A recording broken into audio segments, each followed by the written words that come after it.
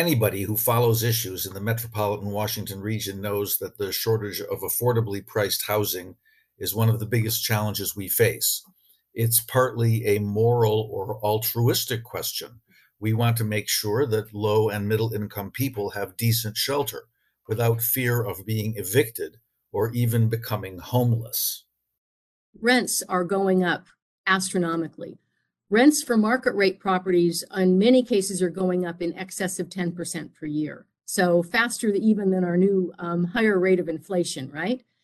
If you think about our residents are primarily working, but they work in low wage industries and lower wage jobs. They don't have the ability to handle those escalating rents. That's Shelley Murphy, head of Wesley Housing, one of the area's leading providers of low-cost apartments. Welcome to Think Regionally. I'm Robert McCartney, host of this podcast, sponsored by the Metropolitan Washington Council of Governments, or COG. Each month we look at problems and especially solutions for issues facing Greater Washington. We'll be talking today about housing, and we'll see that while it's partly an issue of doing the right thing, as I said, it's also important for the region's economy.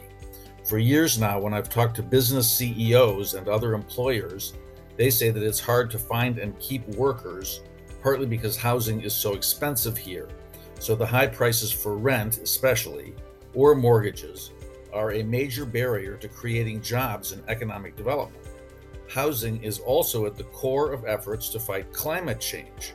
We need to build more housing close to jobs and transit so people don't have to drive long distances to work and add to greenhouse gas emissions.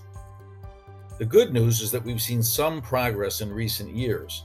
In 2019, COG formally approved a goal of producing 75,000 extra housing units on top of what was already projected in the current decade. It also approved targets for affordability and proximity to transit. Some local governments, including Alexandria, the District, Prince George's, and Montgomery, have taken some actions to meet those goals. In addition, some local companies and nonprofits have stepped up. Amazon, for instance, is investing hundreds of millions of dollars in local affordable housing projects.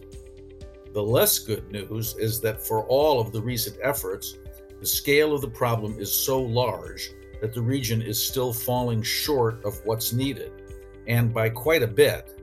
Wesley Housing's experience is a good example. I asked Murphy about it.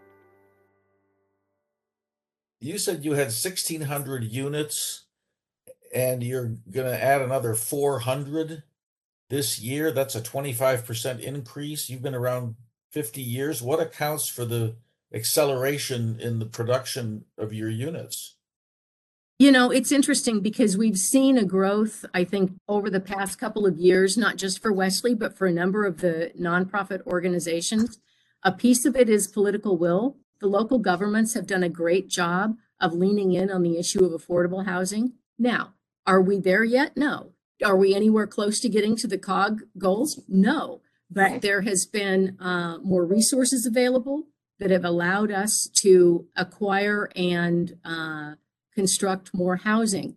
Rents at Wesley's units range as low as $600 or $800 a month, but most go for $1,200 or $1,400 for a 1 or 2 bedroom property. Its tenants have an average household income of less than $37,000 a year, and 86% are non-white. Murphy and others said a key thing to understand about housing is that there is no single solution. So, from your point of view, what are the principal ways that the region can address the housing affordability challenge? And to what extent is it a lack of financing? And to what extent is it other factors such as zoning or grassroots political resistance? You know, it's all of that. Funding is critical. If you look at the overall regional housing shortage that has been outlined in the COG report and others, it will take billions and billions of dollars to meet that need. There's just no other way around it. Zoning is also an issue. If you look in some of the jurisdictions, the vast majority of the property is zoned single family. So how do you find ways to increase zoning flexibility that could potentially provide additional density in those places where you can have density? Density is a crucial but also loaded word in any discussion about housing. One of the most effective ways to add lower cost housing near jobs and transit is to build multifamily buildings such as apartments or row houses in neighborhoods currently dominated by single family homes with yards. But proposals to do that often face local opposition. There's always been a racial component and a class component to the arguments that we've had about housing. There is concern about having additional low-income people move into a neighborhood. That's always been that way, and I don't think we're over that yet. Justin Wilson, who is mayor of the city of Alexandria, made a similar point. Some of the tools that move the needle the most, that help address the problem the most, are certainly the most controversial. Density is one of the most impactful tools we can use to create additional affordable housing or moderate the price increase of existing housing is through the addition of density. There is reflexive opposition to density, even from folks who would suggest that they are, fully in support of quote unquote affordable housing. They will say, gosh, well, does it have to be that big? Does it have to be that tall? Can't you build more modest affordable housing? Despite such resistance, Alexandria is one of the leaders in the region in committing to increase its production of lower cost housing as urged by COG. After COG adopted those targets at the COG board level, we were one of the first jurisdictions to turn around and adopt and endorse our target at our council level. And so from 2014 to 2019, we were creating about 840 units of housing per year. Since 2019, we are creating about 1,105 units of housing per year. And that's both market and affordable. And so we are on track to make that 2030 target. Most of it is going to be multifamily or townhouses in certain areas and stacked units and things like that. We've also done in recent years approved some changes to our zoning code to allow some kind of infill, kind of soft density housing creation in some of our single family neighborhoods. So, we created an accessory dwelling unit ordinance a couple of years ago that allows accessory dwellings on single family properties. And so I think we're trying to throw everything at it and provide a variety of different options. Alexandria's new housing is being financed by a variety of sources, including federal tax credits, city funds, and both nonprofits and private companies. Speaking of which, now let's talk to a corporation that is committing large sums in the region to support housing affordability. That would be Amazon. Both Mayor Wilson and Wesley's Murphy praised Amazon for its contributions. They include, among other things, a $2 billion housing equity fund created a little more than a year ago to create or preserve 20,000 affordable housing units in 3 jurisdictions nationwide. They are Northern Virginia and the Seattle area, where the company has its 2 corporate headquarters, and Nashville, where it also has a large presence. Amazon also set up a $125 million grant fund to support minority developers. It's funding a workforce housing project at the Crystal House apartment building in Arlington, near its HQ2 facility, with 825 units. And it gave COG $500,000 to create a Housing Affordability Planning Program, or HAP, which helps local jurisdictions conduct planning and design studies for housing and transit projects. Applications are open through March for that grant program, by the way. I spoke to Catherine Buell, head of community development at Amazon, who oversees the big housing equity fund. What's the motive for doing this? I mean, what led Amazon to decide to devote $2 billion to housing equity? That's a great question. So Amazon has actually been investing in our hometown communities for quite some time. We had a housing match a couple of years ago where we tested the water to see how we could invest in affordable housing, mainly because housing affordability became a very major concern for the communities that we call home. And we heard it loud and clear, and we wanted to do what we could do to help. So, like many big companies, Amazon has a lot of critics. So, what do you say to critics who contend that this housing equity fund is just a public relations stunt to buy favorable attention for the company? Well, I encourage those critics to look at our record and seriously look at what we're doing. We decided that we would go directly to affordable housing investments in large part because we really wanted to make sure that we were working with project sponsors who knew our community, that we could work at the speed of market and we could work at scale. The bulk of our investments, if not all of our investments that have been publicly announced to date, include 99-year commitments to affordability.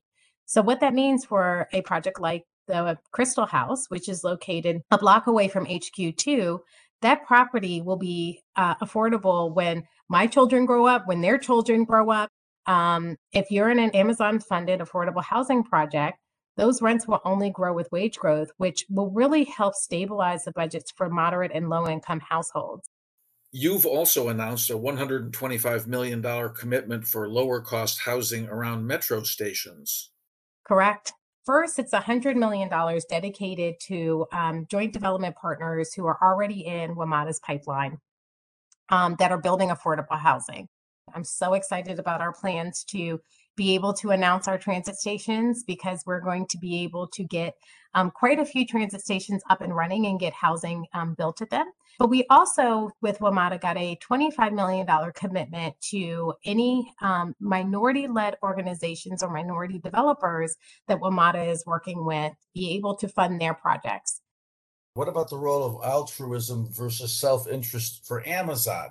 I mean, why is it in Amazon's self-interest, economic self-interest, to support housing affordability in the Washington region? Just for employers generally, affordable housing and issues of housing affordability are starting to become more and more of a pressing issue for major corporations. It's a question to some extent for Amazon and other companies of encouraging housing affordability in order to make sure they have the kind of workforce they want. Correct. And quite frankly, that is not an issue that is unique to HQ2. That is an issue across the nation. And I've heard it from other employers that they are equally concerned that they're not able to retain their staff, and it's couched maybe not in a housing affordability lens, but because they just can't simply afford to live here. And so it shows up in different ways, but issues of housing affordability do affect major employers and affect their communities, which is why we're starting to see more and more employers get interested in how they can step up. Before we close, let's drill down to understand better the numbers in all this. In 2019, COG estimated the region was set to produce approximately 240,000 new housing units by 2030, and that wasn't going to be enough. Here's Hillary Chapman, who is COG's housing program manager. In this decade, we need to produce over 300,000 more units, which is 75,000 more than we would have normally expected based on current plans and developments in the pipeline already. COG also said 3/4 of the new units have to be close to transit and other amenities, and 3/4 have to be affordable to low and middle income residents. Otherwise, we'll just get a lot of housing in places heavily dependent on automobiles, and housing priced out of reach for the people who need it. We want those units to be in places that are planned for growth, with access to high capacity transit, quality schools, other community amenities to address our transportation system challenges. 75% of those need to be priced for those at lower and middle income, so $2,500 a month or less in terms of housing cost to meet the needs of people who are both here already, as well as people we expect to be coming to the region. So how is the region doing in terms of meeting its collective targets? We are still behind. That's clear. We declared these targets officially at the end of 2019. There's been a pandemic in between that has had all sorts of negative impacts on our ability to produce new housing.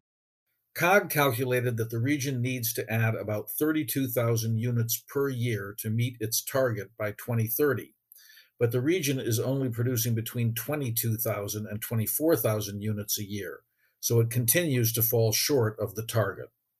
And unfortunately, those numbers compound over time. So every year that we're not hitting that target means that we'll need to produce even more in subsequent years. So what kind of housing is getting built and what kind of housing are we falling short on? We need more apartments, we need more townhomes, we need more duplexes, we need more garden style apartments, larger multifamily. We have in the region a significant amount of land that is zoned specifically for single family, detached housing. And if we can allow for a greater variety of housing types in our region, these are all things that will help us meet that need. Meeting the production targets isn't the only housing goal in the region. Chapman is overseeing a regional housing equity plan whose purpose is to promote meaningful actions to overcome historic patterns of segregation. It is looking at a variety of ways to lower housing barriers for people of color, people with disabilities, and other marginalized groups. This is the first time the region has come together in actually 25 years to work collaboratively on addressing housing opportunity throughout the region. The goal of the plan is to really reverse segregation in housing patterns, historic and current, and prevent discrimination in housing. And we're looking forward to being able to share a draft plan with residents of this region later this spring. Here at the end, I like to share some of my own observations. It's hard to overstate how important it is to increase the supply of affordably priced housing in the region. The need is at the center of efforts to attract a quality workforce for the economy, improve transportation, fight climate change, and advance racial equity. It's a key planning priority for COG for the coming decade, part of its Metropolitan Washington Planning Framework for 2030. Local governments need to increase funding, adjust zoning laws, and take other steps to meet the 2030 housing targets that they themselves have endorsed through COG. But they can't do it alone. Private companies need to contribute, recognizing they have an economic self-interest in doing so. And the nonprofit sector has an important role to play, as many low-cost housing projects are sponsored by churches, philanthropies, and similar institutions. For all of this to happen, we need to see a shift in public opinion to embrace or at least tolerate increased density. That is, construction of more multifamily dwellings. And that includes doing so in neighborhoods that historically have been reserved for single-family homes. I hope you've enjoyed this podcast. We welcome your feedback. Please email comments to thinkregionally, one word, at mwcog.org. This podcast is produced by Megan Goodman and Janelle Partman. Until next month, this is your host, Robert McCartney, urging everyone to think regionally.